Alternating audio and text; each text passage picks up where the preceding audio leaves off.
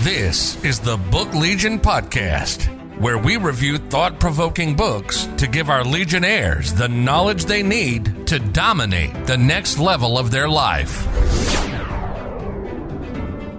Thanks for joining me this week on the Book Legion. This is your host, Tyzer Evans. This week, I'm going to be covering the book, Be Your Future Self Now, by Dr. Benjamin Hardy. So this book was actually gifted to me by a good friend of mine, Wayne Mullins, who was on my podcast. He's a marketeer. He wrote a great book himself, Full Circle Marketing. So if you want to go check out Wayne's book, I would encourage you to do so as well. But Wayne sent me this book as a nice Christmas gift. So I got it right in between Christmas and New Year's, which was perfect timing because I was headed to Nashville and Gatlinburg, Tennessee with my family.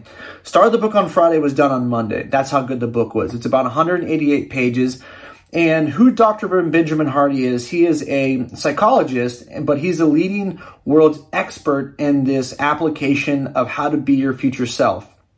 And so the whole book is broke up into three different sections, three different parts. The first part is threats to your future self.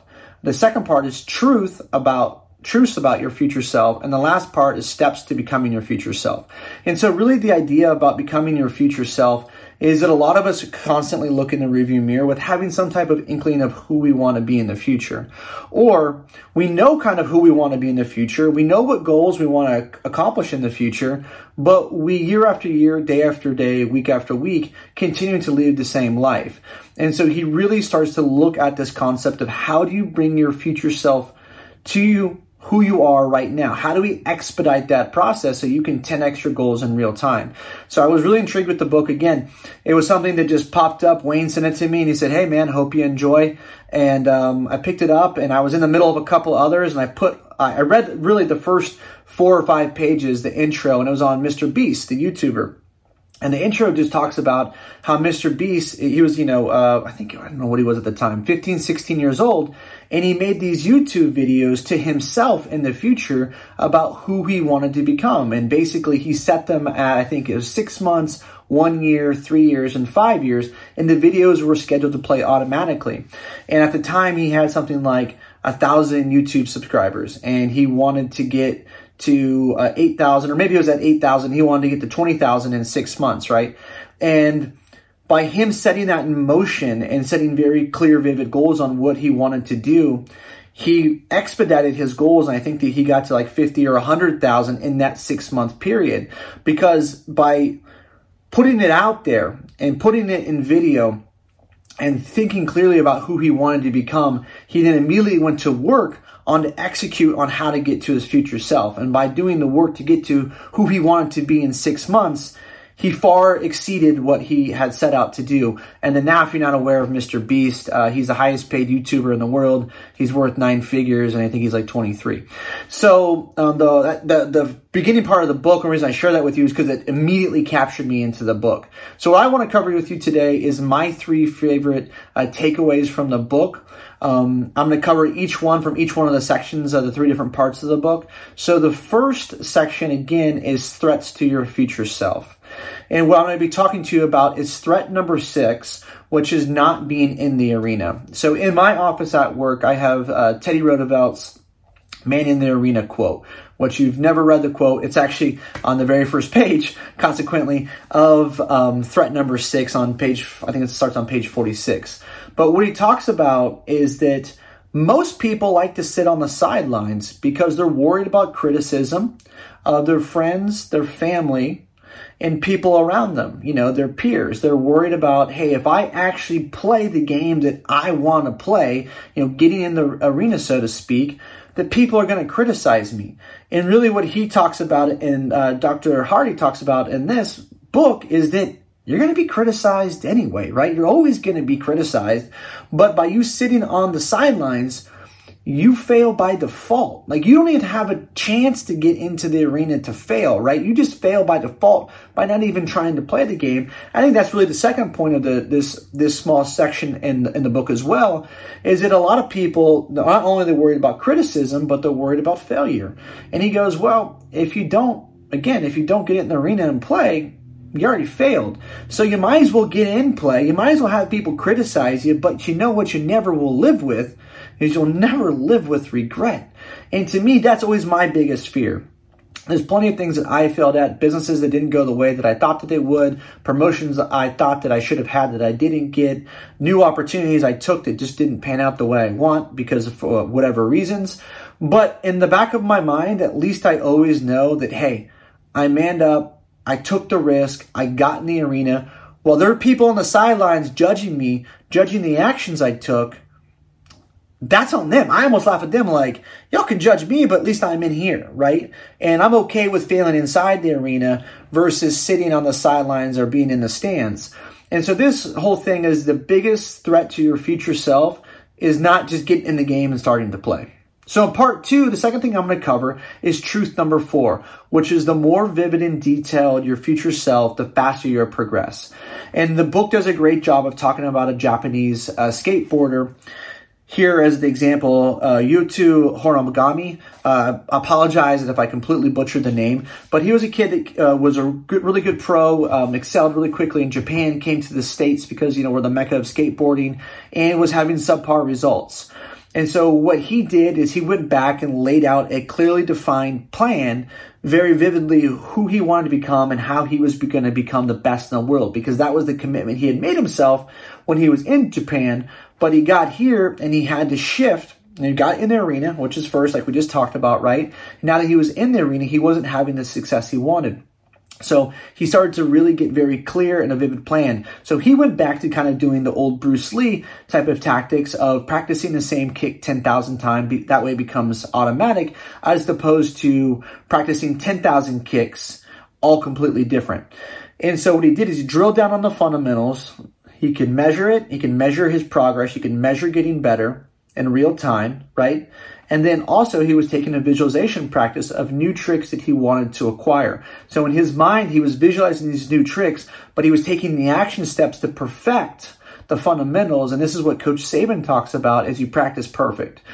And I really love that quote. We practice perfect. Every play you practice perfect. It's not you stop when you get to perfection. You always practice perfect. And this is what the skateboarder was doing. This is what a lot of people don't do. They don't get clearly defined and detailed on who they want to become, then take the action steps of honing in on those skills to where they just become automatic. So once his fundamentals become undeniable, the basic fundamentals, he was better than everybody else at the basics, as opposed to everybody else doing 10,000 different things and trying to be good at all of them. He became perfect at the basic things, which then allowed him to evolve much faster and become his future self, because then he started doing tricks that he had been visualizing in his mind, new things that no one had ever done before, because he had perfected those fundamentals. So he did succeed in becoming the best in the world. In 2021, he won an Olympic gold medal. And so what I think I really love about this is because a lot of us are in professions that sometimes we get away from holding ourselves accountable, or we think about who we want to become in the future, but we don't clearly define a path on how to become that person. And a lot of times that path is just by doing the basic fundamentals with consistency and precision every single day, because it's monotonous, it's boring, right? It's just like getting in shape. You got to have a clearly defined eating plan. You got to have a clearly defined workout plan. You got to have to clearly define supplement plan. It's boring. It's monotonous tracking your macros. It's monotonous getting in the gym every morning. It's monotonous putting in your calories every single day, taking your supplements 3 times a day. But to get the end result that you want, you have to do that. And if you aren't doing those things, like you can't get in shape if you're not counting your macros. If you're leaving your food to chance, then how can you ever have anything to measure, right? So it's all these things. You have to be clearly defined and very vivid on who you want your future self to be, and then lay out a plan to get there. So the last part 3, steps for your future self, I'm going to cover number 6, which is schedule your future self. And this is what Mr. Beast did well. He had scheduled his future self in 6 months, a year, 3 years, and 5 years, I believe, right? And then he did what we just talked about in truth number 4. He clearly wrote it out. But what this really dives into about scheduling your future self and complements number 4, which complements actually the first thing we talked about. You got to be in the arena. You got to be clearly defined and vivid on who you want to become. But then you also have to be super conscious of the time that it's going to take to get there, but be conscious of how you're spending your time now, right? So, here's a great quote. Time is an indicator of your commitment. So if you say, hey, I want to be this person in 5 years from now, and this is what my life looks like, we write it out. I'm so in the arena now. I've started my business, and I have a roadmap of how I'm going to get there. But my ultimate goal is 5 years down the road. So today I'm going to dick off. I'm not going to make my phone calls. I'm not going to send the emails. Or, I have a clear define of how much weight I want to lose in a year from now. But today's okay if I have a cheat meal. Today I can still get away with having a slice of pizza, right? Well, no, not at all. You have to realize that time is the most precious commodity that we have. And most people don't really take this into account on a day-to-day basis. And what happens is they end up getting busy just by being busy. So you have to schedule in time around your future self. All of your activities that you're doing today should be geared towards becoming that person in the future. You can't continue to live as you were yesterday today, because if you do that, you'll get more of who you were yesterday, today, and tomorrow, right? So you have to start to living as the person you want to become in the future today. And this is really the whole premise of the book, is taking actionable steps and avoiding things that set you back of just being who you've always been, but really living like you are your future self now. And by doing that, you expedite hitting those goals in real time. And so I really love this, because oftentimes we get lost just in the monotony of life.